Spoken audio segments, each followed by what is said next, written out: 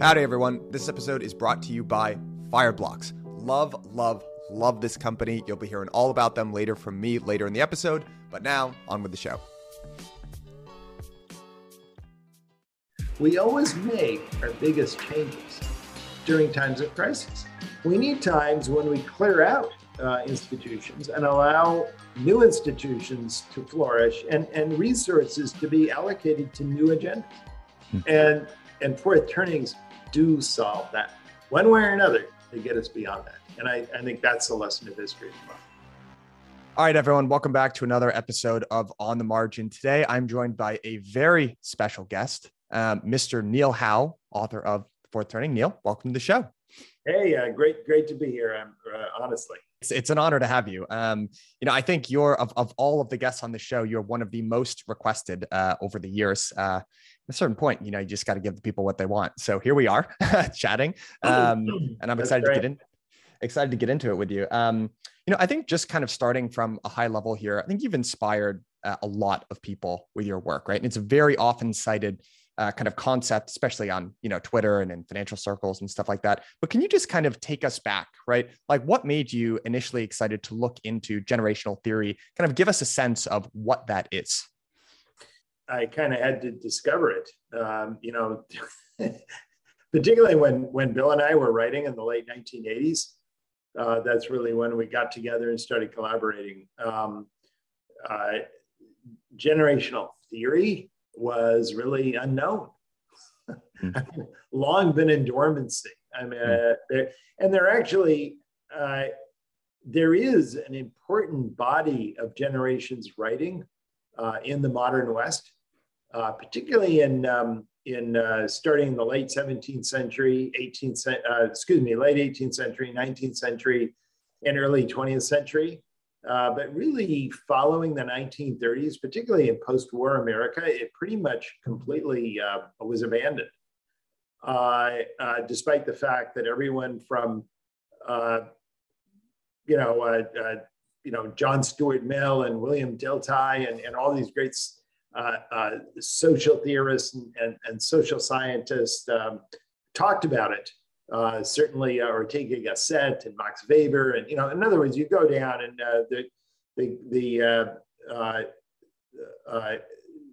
particularly Northern European theorists, and then it just sort of stopped. In my lifetime, generational theory, just thinking about generational differences, suddenly rebounded hugely in the late 1960s and 1970s. That was the time of the famous generation gap, which all baby boomers remember. And it was really an extraordinary experience, this enormous gulf in values. Anyone who goes back, if you want to get an example of that, you can go back and look at old replays of All in the Family. You want to go back and look at, Archie Bunker and Meathead and just shouting, everyone in the household just shouting each other. I mean, just complete discord and high passions, right? Constant argument. And it was extraordinary because it was new. No one had experienced that really in the same way in the early 60s, the 50s, the 40s. In fact, the GI generation, which was then in sort of, late midlife or beginning to retire, thinking about retiring, had never experienced that in their entire life. They had no idea what that was. Completely blindsided them to have all these kids who were just suddenly so spiteful, ungrateful. We built all this for you, and look at it. You just spit at it. Everything about it. This meant the famous Churchill symbol was V for victory, and suddenly it was peace. And we won World War II with flamethrowers and fire bombs, but suddenly that was like the worst atrocity the world had ever committed, in Vietnam, right? So in other words, you go down all of these things, and everything that generation did. The GIs cut their hair short, so boomers could, let their hair grow. I mean, all of these things was an affront, particularly large in the culture. I think boomers pretty much let the GIs kind of run institutions. But boomers wanted to take over the culture, challenge their parents in the culture. And I'm sure, as all readers will know, that's actually part of a whole generational paradigm for that type of generation, right? Challenging the values, but not so much ultimately wanting to rebuild things. Boomers really aren't much in builders, as you may know. I don't think they could organize their way out of a shoebox, but they're very expressive and they hugely change the culture. Anyway, that was my ground zero. And then all of that went after the big chill in the early 1980s. That kind of went into eclipse. And people talked a little bit about Generation X, although that really hadn't been coined yet. Gen X was not coined until 1992 with the Doug Kuplan novel. But that was kind of when Bill and I first started writing. We did not, all we wanted to do was talk about the extraordinary differences we saw between boomers who were beginning to enter politics, right, at that time, and the generations which had come before. And just in terms of what they wanted to leave behind, right? This contrast that we had just talked about. At the same age that boomers' parents were, building battleships and founding families, boomers were taking voyages to the interior. They were going to Woodstock. That was the boomer D-Day. Well, that's an extraordinary. So how did that come about? Have we seen that before in history? And really, that's what we wanted to write about. There were a few big books coming out on boomers at the time. There's a famous one by Landon Jones called Great Expectations. Still a very good book, although it kind of it sort of ended in the mid-1980s. It's kind of dated. But if you're sort of interested in sort of the youth of boomers, it's not bad. But my point is that we wanted to look and see a broader view. Why does this happen? And we wanted to look back in history. So we wanted to actually do something that was sort of a look at this sort of succession of generational changes throughout American history. So we went back and looked. We weren't thinking in terms of cycles at all. But we went back and looked, and the cyclical part, the pattern part, was something that simply was sort of like an epiphany. It just constantly came up to us as we looked at the data, because not only did we find that generations going all the way back to the 17th century were very different from each other. That we certainly confirmed, right? People were very aware of the time that different new generations coming of age had very different collective personalities, right? And so that was there. It's huge in New England. I mean, people don't realize back in the 1600s in New England, the sort of the early Puritan generations, my God, the Jeremiahs were constantly about these kids coming along. They're lost. They have no morality. What's happening? They're completely different. And they were different, right? That wasn't just old talking about the young. They were different in ways that actually lasted a lifetime. And one thing we wanted to see is what generates that. Well, one thing we noticed is these differences tend to come in a pattern. That is to say, certain kinds of generations always follow others. For example, one thing we're very familiar with, I think everyone's familiar with it today, is that boomers are very different from Xers. Boomers are kind of all into the transcendent, the ideal. We're very very much into scaling the Maslowian pyramid, sort of going up to the ideal, transcending the material. And if there's anything Gen Xers did, it was like completely undercut that, It was all about, I'm sure many of us who were there in the 70s remember the song Material Girl and you just all the stuff. And, hip hop culture was all about pragmatic stuff. It was about bling. It was about getting rich. It was about succeeding. It was about all the bottom lines of life. And I think one thing that Xers hated so much about boomers is they're just hypocrisy, right? They claim to be all these ideals, but they're just friggin' yuppies, right? They were just hypocrites. And so the Xers with this, they have this new cynical eye, this new jaundiced eye, this I've been everywhere eye. And that's for a reason, because they had a very different kind of childhood. So, but my point is that that's been characteristic. Every time you have a boomer-like generation, it's followed by that kind of generation, right? And similarly, every time you have an Xer-like generation, it's followed by a millennial-like generation in many ways, right? So that's what we saw. And that pattern, moreover, and this is actually more than we wanted to talk about, but again, it kind of overwhelmed us, is that pattern in turn is related to a pattern that people just see in history, in the history of major civic events in this country, right? That we tend to have these major civic revolutions or upheavals about once every long human lifetime. And if you go back, you find the first one that the colonies experienced, and of course that was hugely shared by England at the time, which was mainly, you know, the origin of the vast majority of North American settlers, was the Glorious Revolution and the War of Spanish Succession, which was an enormous global war, which occurred, you know, right at the end of the 17th century, early 18th. And then about a lifetime later, you had the American Revolution and the kind of constitutional era. And then about a lifetime later, it's Civil War and, you know, World War II and the New Deal. And then today, here we are, right? So that's the basic pattern. And that halfway in between those great civic cataclysms and rebuilding are the great awakenings of American history. And of course, those are the coming of age events for the boomer archetype, what was sometimes called the prophet archetype. And now you have what we call the hero archetype, which is, you know, participating in the young adults in the current crisis, right? I just give you an overall outline, but I guess 2 points here. One is, we did not set out to write about a pattern or a cycle. We just wanted to write about generational changes. We actually didn't even want to write that much about history, although inevitably this involved history.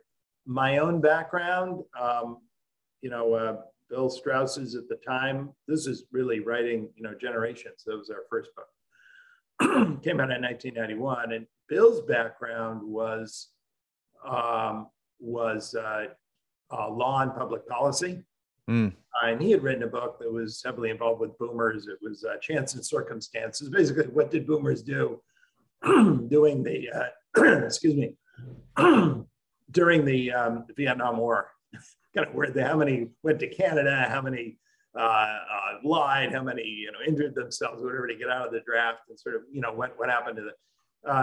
And I had written a book called On Borrowed Time with Pete Peterson, and that was a book on the huge fiscal problems America was facing, you know, these enormous liabilities to the future. And they both involve sort of generational issues. One, the fiscal issue is, why were boomers so completely had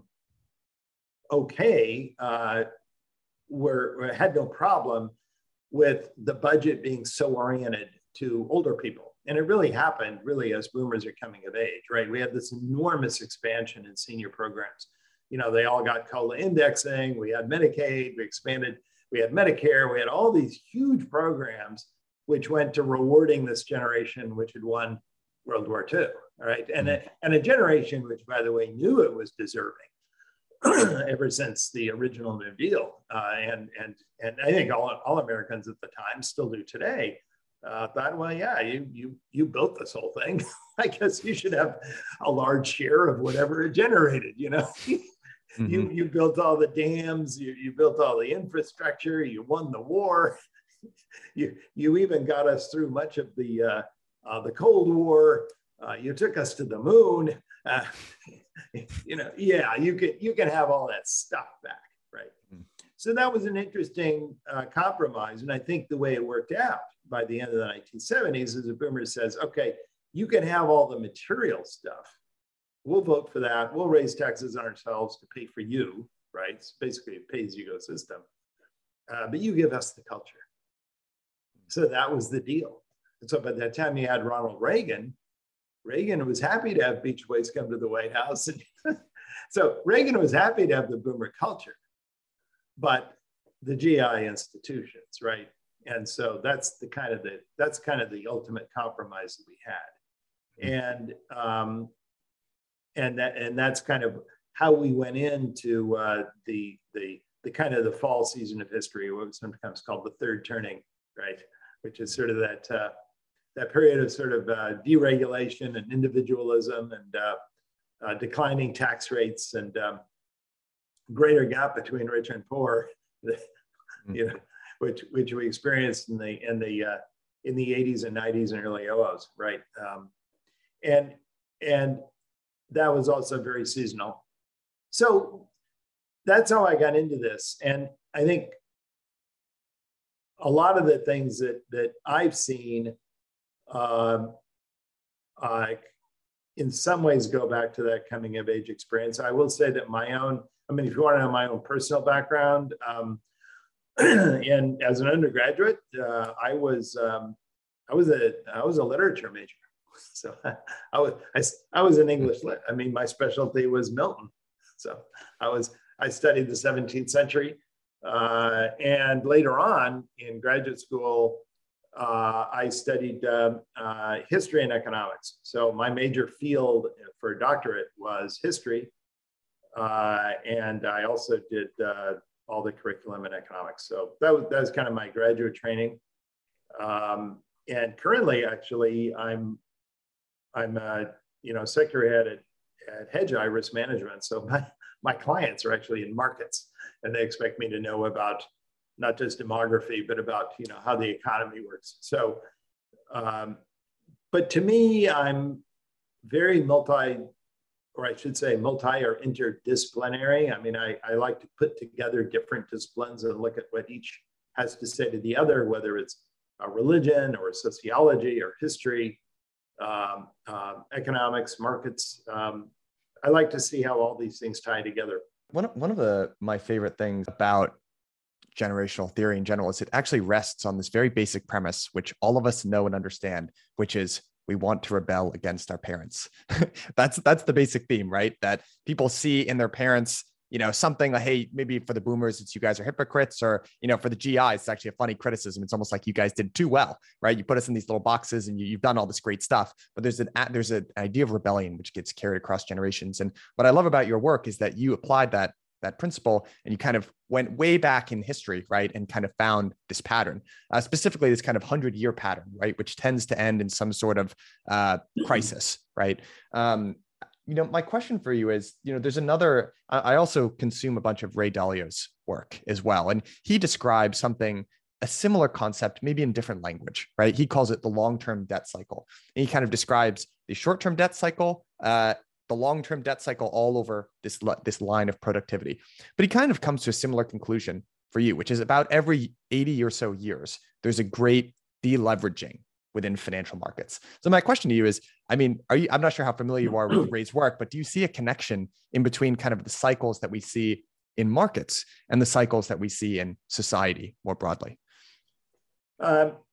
Yeah, I do, and no, I do follow Ray Dalio stuff, and he has a big team up in Bridgewater, and my God, he produces a lot of it. So he certainly does. I don't read every single thing that he has out, but I'm certainly familiar with it. One of the things we did in the fourth turning, and I'm actually doing it more in this book that I'm working on now, is creating links, almost like crosswalks between our cycle, which is sort of an overall kind of sociocultural cycle, right, of these moods, the social moods that we go through, to very specific cycles that people have found in the economy, politics, drug use, family life, culture. So a lot of in other words, everyone working in their own field has found cycles, and I'm amazed at how often they overlap. The economic cycle that I think is most fundamentally sort of in sync and often discussed in relationship with our cycle is the basic K wave, right? Sort of the Kondratiev cycle, and not so much Kondratiev's original cycle, which was heavily influenced by inflation, but sort of the more broad of what's sometimes called the long wave in the economy, which is basically 2 cycles per saeculum. In other words, one of my saeculums, which lasts, in the neighborhood of 80 years or more, right? Mm-hmm. And just for the audience, a saeculum, that's the period of time, right? The length of time that these 4 turnings tend to occur. Exactly. Over. So you consider that each turning now, maybe a generation, which is 22, now it may be a little bit longer, maybe 23 years long. So 4 of those together gets you into the 80, 90-year range, right? Got it. And so two Kondratiev cycles back to back kind of make one of these. And that really explains why our biggest economic crash, market crashes and sort of economic periods of economic adversity basically coincide with the awakenings and the crises. Every half saeculum. So in other words, it's kind of the summer and the winter seasons. The summer season is the awakening, the winter season is the civic crisis. And in fact, you can see just recently, I mean, we're clearly in a down part of the cycle now, with the GFC, the very slow recovery, now the pandemic, and we haven't even talked about where we're going now, but it doesn't look good right at the moment for a variety of reasons. But my point is that the last period of extremely bad sustained economic performance was the 1970s, early 80s, right? The awakening. And before that, it was the 1930s. It was the last crisis. Before that, it was the 1890s. Was a horrible time, and civil war and so on. You go back, you see these periods of trouble, and this is in sync with the K wave. And so I see the Ray Dalio's dead cycle as more of a super, double K wave cycle almost. That's kind of how I see it. And I must say there are a lot of other cycles which are incredibly in sync. I think one of the most amazing is the cycle of realigning elections. These great elections in which parties sort of realign themselves, which always occurs in American history, either in a crisis or an awakening. I mean, ever since the Federalists and the Republicans through the Jacksonian, tide, which was another realignment and so on. So you go all the way through. And so there are many of these cycles. And I note them, I describe them. I don't, I see them as reflections of this basic social cycle, which is generationally driven.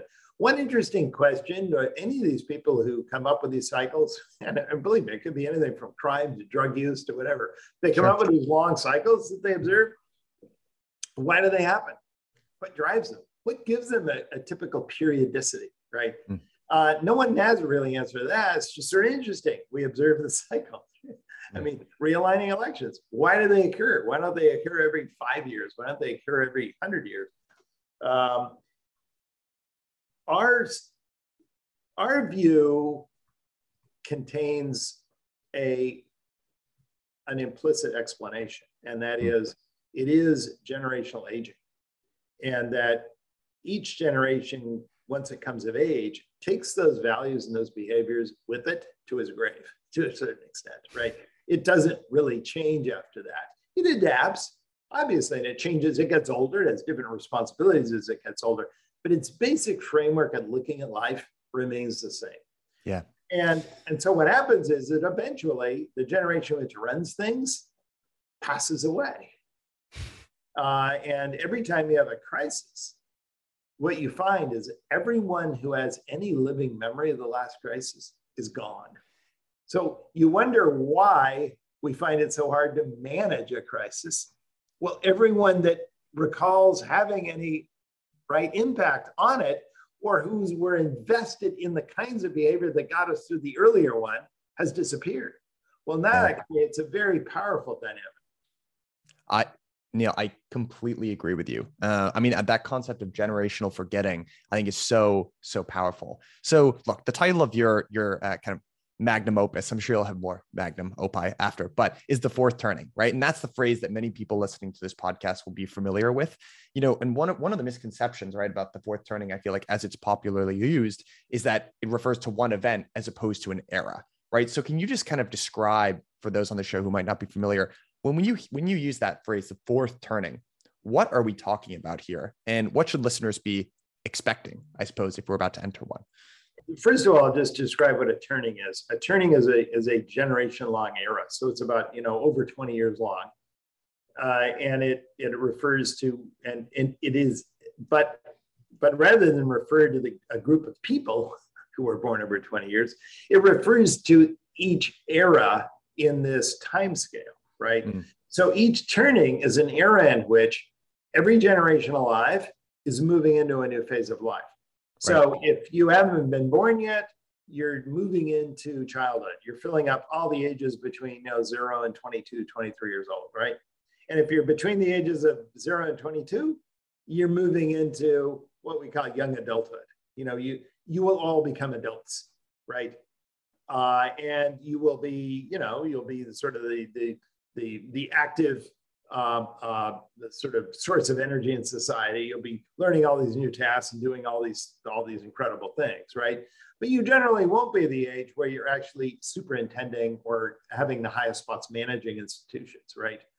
We've never had a president, at least elected, who's been under age 44, for example. So we're going to have older people, and that's true even going back, when America was much younger. So we always have older people running the society, and that's kind of the next phase of life, which is midlife. So, those people will be moving up into midlife. Midlife people will be moving up into elderhood. And in elderhood, we now find, people still, exercising often plenty of political power. So you see that this is what we call the kind of the turning of the generational constellation. Every generation is kind of moving up into a new social role, right?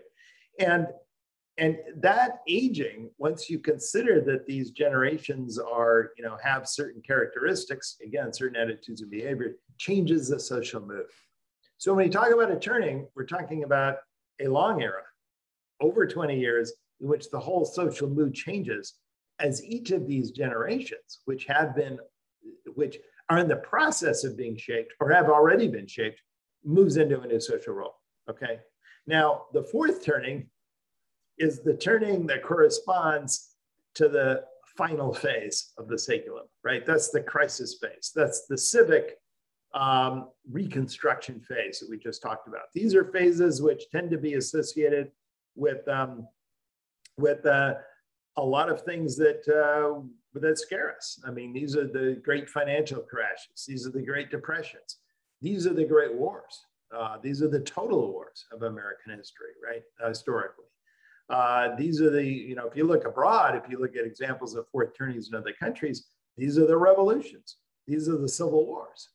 Well, including a civil war in our own country, at least 2 or 3 over Anglo-American history. A lot of people don't realize the American Revolution in the colonies was largely a civil war, right, between Tories and Patriots. A lot more Americans killed other Americans during the Revolutionary era than redcoats.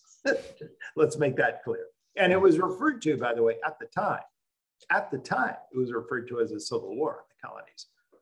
The Patriots, though, were the great propagandists. Winners, though, was right history, right? So we described it as a revolution. Anyway, that's the way we like to think about it. It was a pretty bloody civil conflict.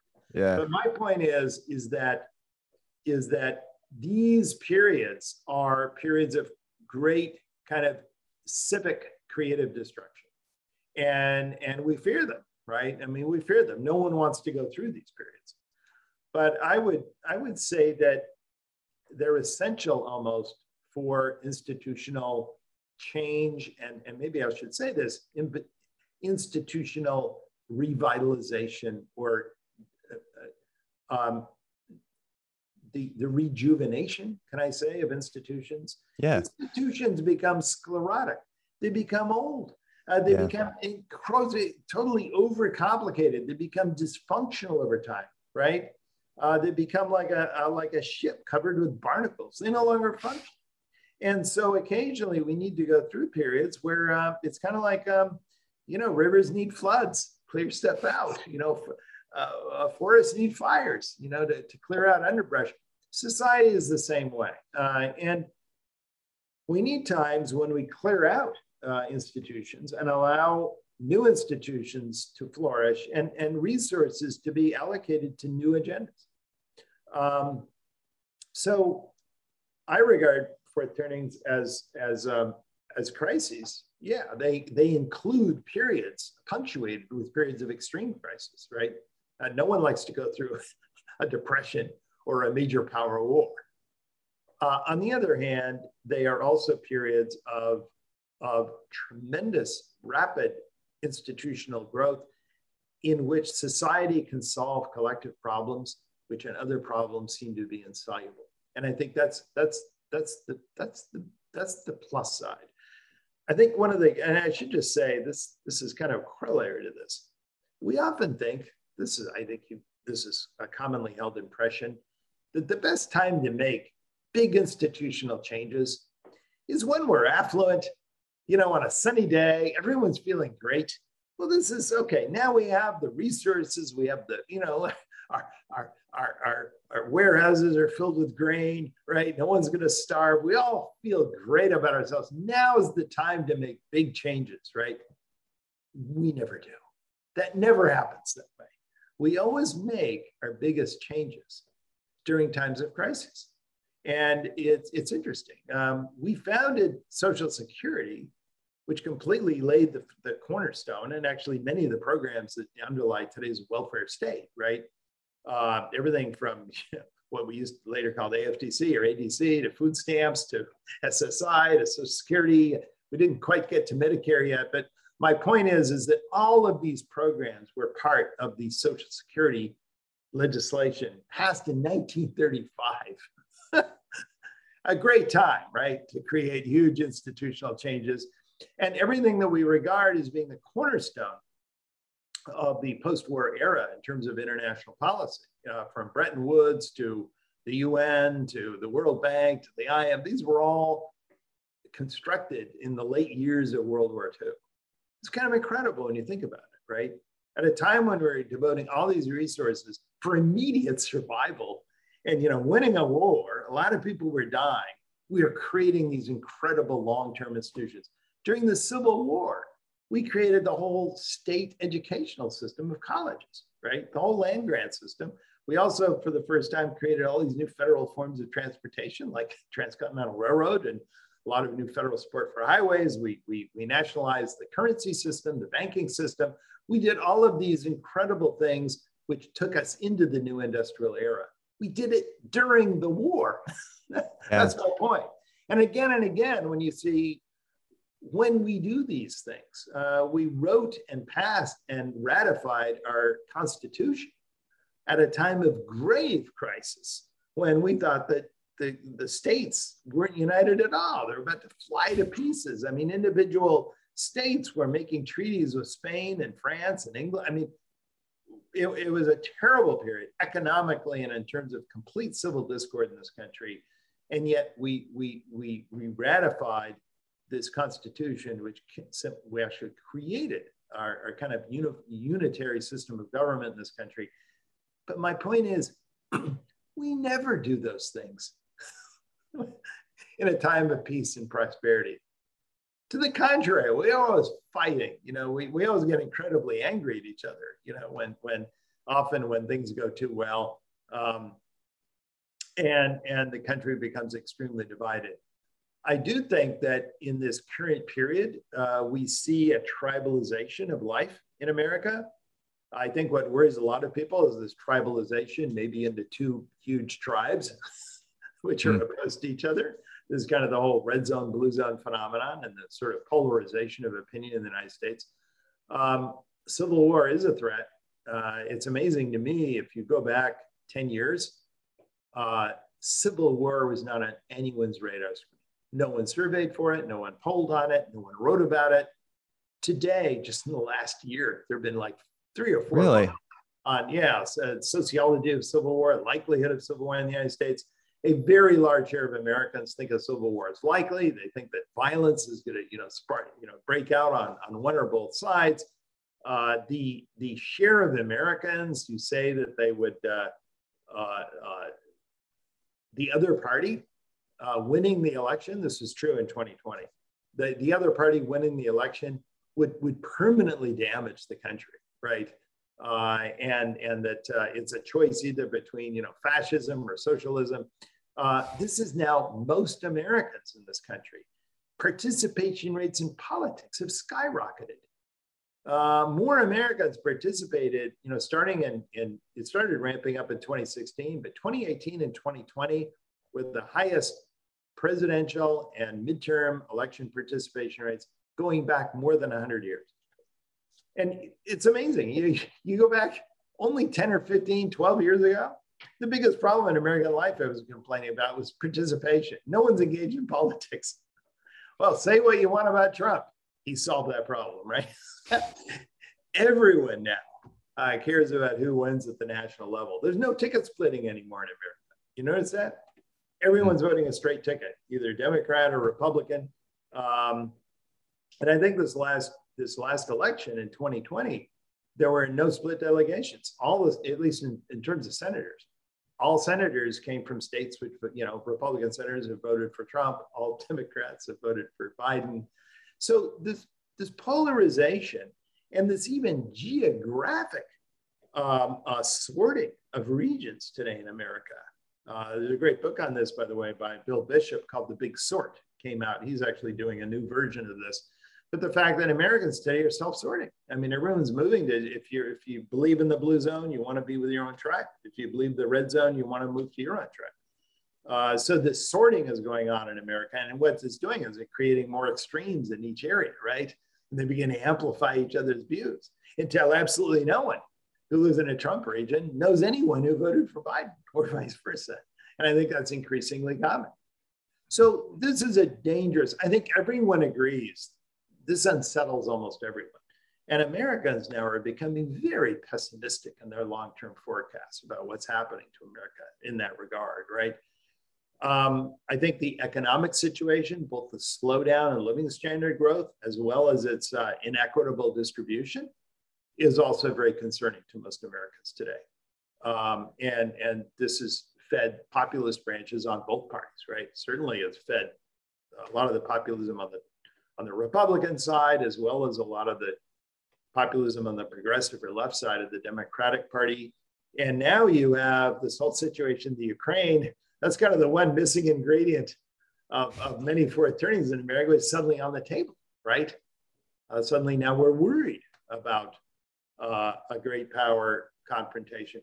Well, this is all happening kind of on our timetable, right? I mean, I hate to say it. I mean, I take no pleasure in this. But again, I come back and to this point that this is because I sometimes get that people say, gee, your fourth turning scenario just sounds so pessimistic, right? And sometimes my response to that, Michael, is sometimes to say, I know of nothing more pessimistic than to think of today's trends, right? Slowing economic growth, pumped up markets, for those who have a lot of wealth, a lack of any sense of opportunity in America, and a particularly rapid deterioration of the growth prospects of younger people in America. And this splitting or this polarization of America, of political attitudes in America going on indefinitely. I mean, that's like, I can't think of anything more pessimistic than that. Mm-hmm. So my point is that, and the complete inability of our society to grapple with any longer term issue of any type at all, right? Because we're just simply trying to survive the day to day and help our own side, right? Kind of the gridlocking of our social system. That to me is a pretty dismal prospect. And fourth turnings do solve that, right? One way or another, they get us beyond that. And I think that's the lesson of history as well. This episode is brought to you by Fireblocks. I talked to a lot of fast-growing crypto-native funds, crypto banks, exchanges, and the like, and they all tell me they have the same two problems. One, their treasury management setup sucks. They've got analysts wasting time and money on manual transactions. Two, they are not happy with their current security setup. They're sharing passwords, they're sending test transactions, and they're worried that their funds might be at risk. Fireblocks is a platform that solves all of that for you. They are a one-stop shop portal which automatically plugs into exchanges, trading venues, etc. They source deep liquidity and solve everything from day-to-day crypto transactions all the way down to complex DeFi strategy. And the best thing about Fireblocks is that they offer scalable solutions with industry-leading technology. Doesn't matter if you're a 2-person crypto fund or a 2,000-person crypto exchange, these guys have you covered. And the last thing that I'll say about this company is that I have known them for years. They are a high-integrity team. They ship product like no other. I would trust them with my own funds. So, click the link at the bottom of this page and tell them that I sent you. Very, very important that you click the link at the bottom here. Otherwise, they're not going to know that I sent you, and then how am I going to get credit? So help a brother out. Click the link at the bottom of this episode. Tell them I sent you. I think I read, right, your sort of prediction was, right, the fourth turning of this particular cycle was going to start around 2005, right? So I guess my open question to you, right, a lot of little problems going around, right? We had the great financial crisis, we had COVID, we have the war breaking out in Ukraine. Do you view us as being in a fourth turning right now? And my second question to you is, because we've been kind of dancing around this topic, is, a lot of the wackiness, I think at least in America can kind of be traced to, and globally as well, is central banking and monetary policy, right? Ultra loose accommodative policy, which has led to these pumped up markets and inequality and all that kind of stuff. So 2-part question. Do you think we find ourselves in a fourth turning right now? If so, what is the role or connection, if any, with central banking in that? These are both good questions. The answer is yes. We're clearly in a fourth turning now, or what I call the crisis era. And I think it started in 2008 with the GFC. That's by far our worst financial crash since the crash of 29.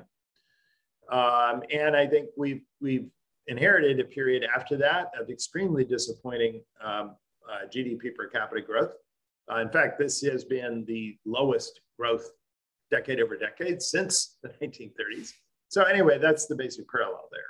And I think, and then of course we've had additional shocks after that. We had the pandemic recession, and now we're headed into this very disturbing era. And I would say all those things sort of in the economic framework have been matched by this weirdness in our adjustment to lower economic growth, which is keeping the recession from being worse than it was by pumping up markets. I totally agree that was part of the plan. That's kind of quantitative easing, and quantitative easing kind of on steroids during the pandemic, because then you had fiscal coming at the same time, and the Fed actually buying up junk bonds and even equities, right, for the first time. So that answer is yes, and I think it will extend probably till around, possibly slightly beyond the year 2030, right? So that's my timetable. So that'd be 22, 23 years. Okay? Question number one. Question number two, central banks. This is an interesting one, and I do believe the proverbial rubber hits the road on that over the next year, right? Because this policy by central banks of quantitative easing, or being, I could say another way of putting it, is being complicit in the policy of what's sometimes been called modern monetary theory, right? Which is basically just keep expanding the money supply until you run into inflation, right? In other words, it's okay if you run enormous deficits and the central bank can monetize all that. You don't have to worry about any of that, as long as you don't have inflation. And I agree, that makes sense. You'd be a curmudgeon not to just print extra dollars and spend it on someone if it's not going to lead to inflation. It's like creating wealth. I mean, if I can create another $1 billion and just have something that otherwise wouldn't exist, and there's no inflation, so no one gets hurt, why wouldn't you do that? Unless you're Mr. Scrooge or something, right? So, but even the modern monetary theory people say that Yeah, but you can't really, you have to stop doing that, or you have to work the other way when there's inflation, right? Well, now we have inflation. And to me, that is one of the enormous challenges coming up this year. We see enormous headwinds. First of all of the year-over-year comps, so the comparables in terms of industrial production, GDP growth, everything is suddenly going to be negative now because we had such huge growth last year. So everything is looking bad on a year-to-year basis coming up. And you start seeing some of these long-term indicators slowing. And here's the problem. These year-to-year slowing indicators are moving right into monetary tightening, right, with Jerome Powell, who needs to tighten. And they really have no choice. Powell is now confirmed at the Fed, and I think no central banker wants to go down in history as being known to the guy who failed to control inflation and set in historic crises later on. He doesn't want to be the next, Arthur Burns of the Fed, right? Who then required a Volcker later on. I think he wants to be the Volcker now, right? And I must say, it looks worse than ever now with Ukraine and with gas prices exploding. And we saw it. Well over 7% now in this last year over year, and it might even be higher. So the problem is the economy is slowing down, which ought to actually slow inflation. But all these other things might continue to have inflation grow. And what's happening too is long-term inflation expectations are exploding. And that's just happened just in the last 2 or 3 weeks. We're now up, this is called the 10-year break even. And it's basically comparing the 10-year treasury with the tips, the inflation protected treasury. And that's now at 2.9%, right? So it's gone up another percentage point almost just in the last, few weeks. So now the real interest rate, if you consider that the real interest rate, we're back to something like minus 0.9 or 0.1. So basically, the Fed stance now, as expected inflation grows, has become enormously stimulative, right? And that's a further problem for Powell, because he has to get in front of that, right? He can't just let that continue, right? Mm-hmm. And so he's going to have to get in front of that.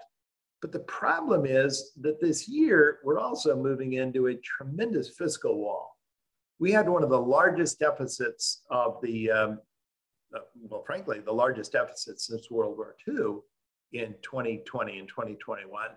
And we're moving, that was something like, almost 12% of GDP deficit, right? And we're moving back to just over 3%, right? So we have another 8.5% of GDP, either increased taxes or mostly just decreased spending, right? No more stimmies, no more stimulus checks. All that stuff is stopping. So we know what the macro effect of that, right? That slows the economy. At the same time, the Fed is rising.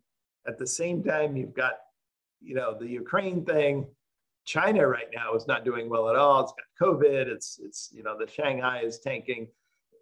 This is looking to be a very bad time, right, in these next couple of quarters. And the reason why it's bad is the ordinary escape hatches, which is Fed loosening, and the old Fed put, right? Don't worry about the markets going down. Or, we'll be able to cut things. I think that's over now. I think we can't resort to that. So what you said was absolutely correct. That was the policy, is that the Fed always intervened to protect markets. I don't think they intervene now. And what's really disturbing is that I don't think and fiscal policy, I don't think is going to get any more expansionary, simply because, Washington is gridlocked, right? I don't think they made any changes. We're going into a midterm. I think after the midterm, I think Biden's going to essentially be, is going to, one or possibly both houses are going to be no longer Democratic, right? And at that time, I think he's already a lame duck president. I don't think Biden's going to run again, realistically. So you have two leaderless parties. I mean, it's not a nice scenario, right? You have two parties that essentially don't have any consensus leader at all, and the political system, I think, kind of in complete gridlock after this midterm, unless something dramatic happens. so I don't think you're going to have an easy escape hatch on the fiscal side. I may be drawing a dismal picture here, but cheer me up. Maybe you have some ideas about how it's going to turn out differently. But I don't see this as a great picture going into this coming year. Yeah, I actually really like the way you phrase that, which is I can't think of anything more pessimistic than the current state of affairs to continue exactly as they are, right? Low growth environment, this general polarization in the US. I think something eventually has to give. I would prefer if it didn't give in massive war conflict. But, I think at the other side of that, right, is actual genuine improvement. And, I suppose my question to you, just to close is, I'm not sure how much work you've done kind of looking at the millennial generation, the Gen Z generation overall, but kind of when you look at the younger generations in America, I mean, right, this is the one that's going to grow and come of age during the fourth turning. What are your thoughts on that generation? I mean, is it surprising to you in the way they act? How would you characterize them? Like, are they, I guess, specifically Gen Z versus millennials? Do you see difference? Like, what do you kind of see in the youth today? I'd be very curious to get your opinion. Yeah, well, look, I mean, as a subject I've written a lot about, needless to say. Did a book actually on millennials back in 2000, Millennials Rising. As you probably know, Bill and I invented the word millennial. So I did not know that. I feel embarrassed that I've not known that. Oh my gosh, that's so cool. That was in Generations, our first book, 1991. So if you want to know where the label comes from, it comes from us. Wow. So, cool. We're the guys you can blame. And believe me, if you look at my Twitter feed, people do blame me for that. And it really, naming generations is an interesting game. I don't care a lot about it. No, the reason why we saw this incredible differences between, we wrote that really, we did our drafts in the late 1980s, around 1990. And we saw that even as little kids, these kids were being raised entirely differently than Xers, back as kids in the 70s, right? And sort of the older kids then of 1990. We saw this amazing generational divide, right? And we've seen that divide before. That typically what happens after this so-called, reactive or nomad generation who get, completely abandoned as kids. And suddenly we have this moral panic over children, and then everyone's down into love. Everyone needs, a seatbelt and a baby on board sign, and kids are the most precious things in the world, and these cuddly baby movies instead of all those Charles Double movies. And in other words, that huge change that we saw is something we've seen before in history. So we knew what that was, and we said, well, this is going to be kind of an amazing difference. We thought the first cohort was really affected by that. It seemed clear. It was born around 1982. This was the high school class of 2000, right? Hence the name millennial, if you want to know where that comes from. So basically, your initial millennial cohort was the high school class of 2000. So it kind of gave rise to that. And that was the time, as you remember, when you had all the boy bands and the Backstreet Boys, and suddenly you had all the high school musicals and all. So it's a completely different culture that no one associated with Xers when they were that age, right? So anyway, everything began to shift, and we also did a book on this generation later on called Millennials Rising, which came out in 2000 about all the traits with millennials. They're special, they're risk averse, they're attached to their parents. They're very family oriented. They're collectively confident, and their risk aversion is famous. And we talk a lot about that, and it's given rise to many very welcome traits, right? Like committing a lot less crime, and that's kind of the sea change we've seen. Anyone who doesn't understand or appreciate that did not live in a big city back in the 1980s or 90s. Because anyone who did knows the difference, right? However much you might complain about what's going on today. I did actually live in New York City in the mid 80s. So we've seen these huge changes, and I think that they will. I think the only frustration from millennials is how their potential for teamwork. I think that's another aspect of this generation, the strong ability to band together and do collective things and to want to do collective things, right? Organize, has been completely untapped by older generations, right?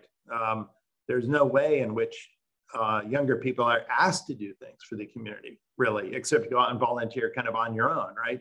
But there's no institutions which really encourage that. I mean, even military is now sort of mercenary. It's sort of, we hire a select bunch of people to go out and do these things. I think actually it's fascinating. One thing I've seen millennials really respond to are all these videos in Ukraine of these guys saying, yeah, I used to be a cook.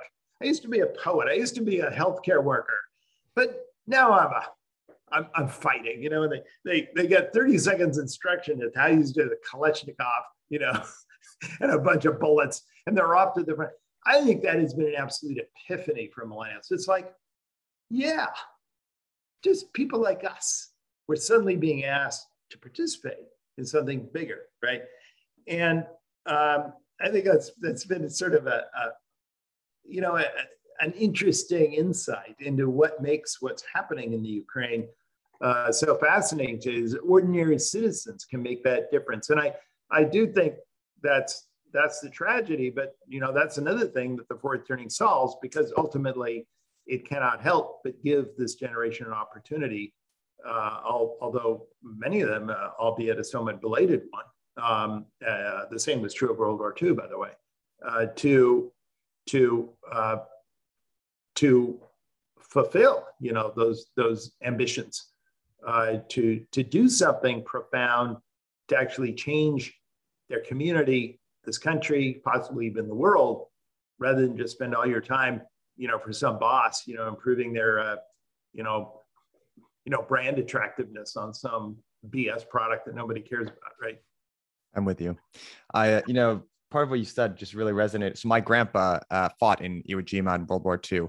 I recently learned from my mom that he left college with one semester left to go volunteer to fight in the war. And that blew my mind, because I just can't imagine doing that. I can't imagine what he must have felt like at that time, because that's such a foreign feeling for me, I suppose. It was just a very stark reminder that, like, man, it must have just been a really different national feeling at that given point in time. Well, remember that, America, it wasn't like any of the kinds of conflicts that we've seen in our lifetimes, right? This was a conflict that seemed existential for the country. You remember that Japan dominated the Pacific, dominated the Indian Ocean. It just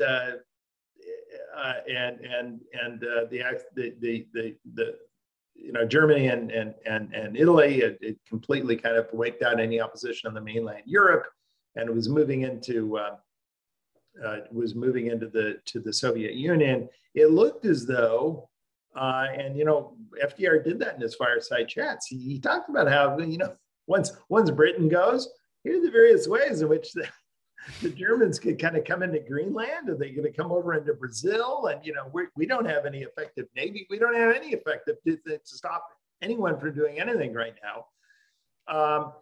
And it was existential. And I think the other question was, if there are no other democracies in the world, right, which at that time we were practically just down to us and a few other, Anglophone countries like, Canada and Australia. But the question was, who would help us anymore? Right.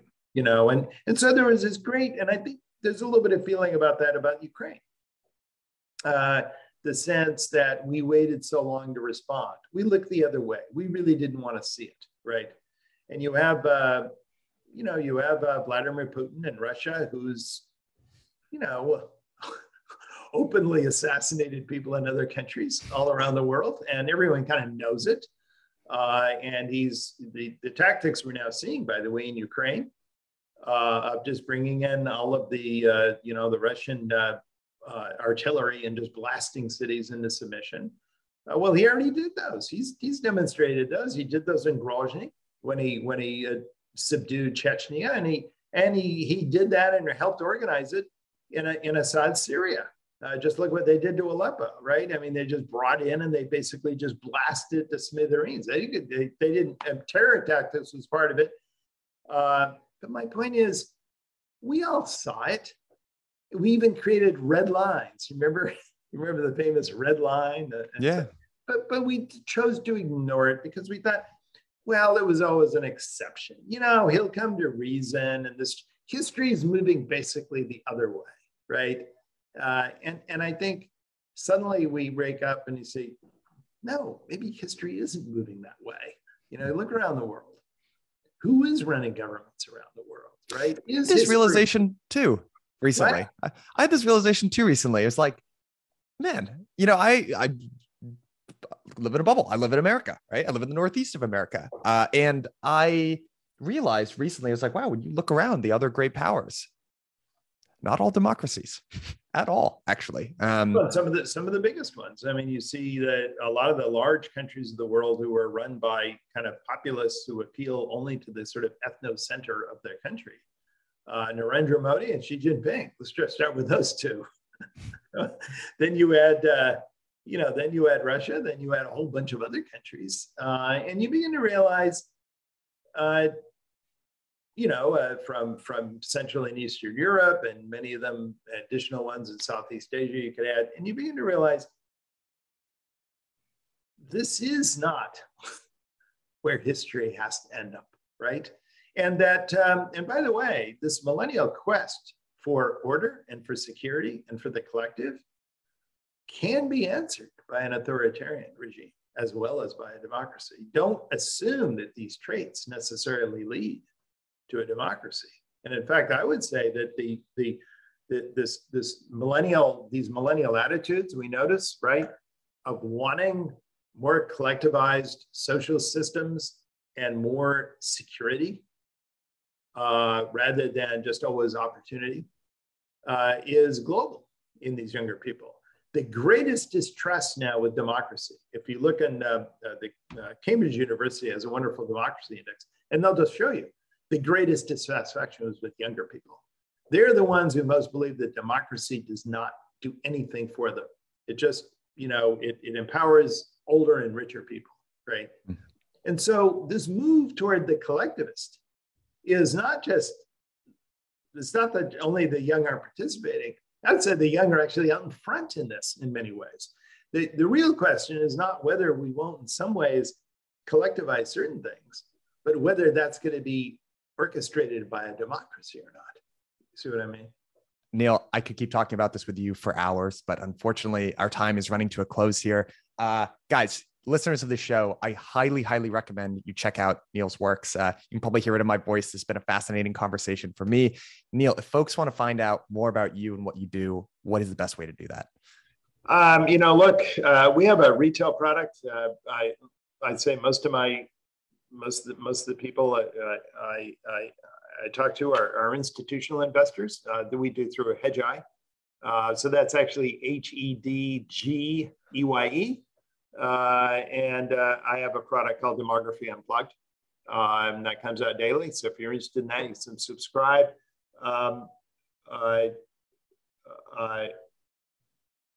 So Demography Unplugged. And most of the time when I'm not working on my book, I used to do a podcast.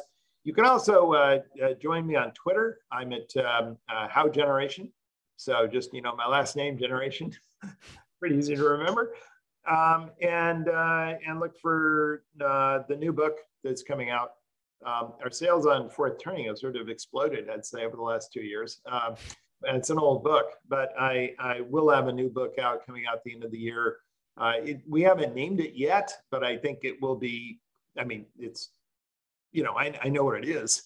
And it's basically taking this whole paradigm, deepening it a little bit and taking it all the way up till today. One thing I do, by the way, in this book that you will like is I take all of the generational discussion in the Fourth Turning up to today. So we age the generations forward. Wow. I love it. That's very cool. Neil, this has been an absolute pleasure. I had all these questions for you on demographics and US versus China and ascending empires versus descending. That's how you know it's a good conversation, because I didn't even get to any of my questions. I know. There's never enough time. Yeah. But it was a blast. We'll have to have you again on sometime in the future. Thank you so much for doing this. Great. You're welcome.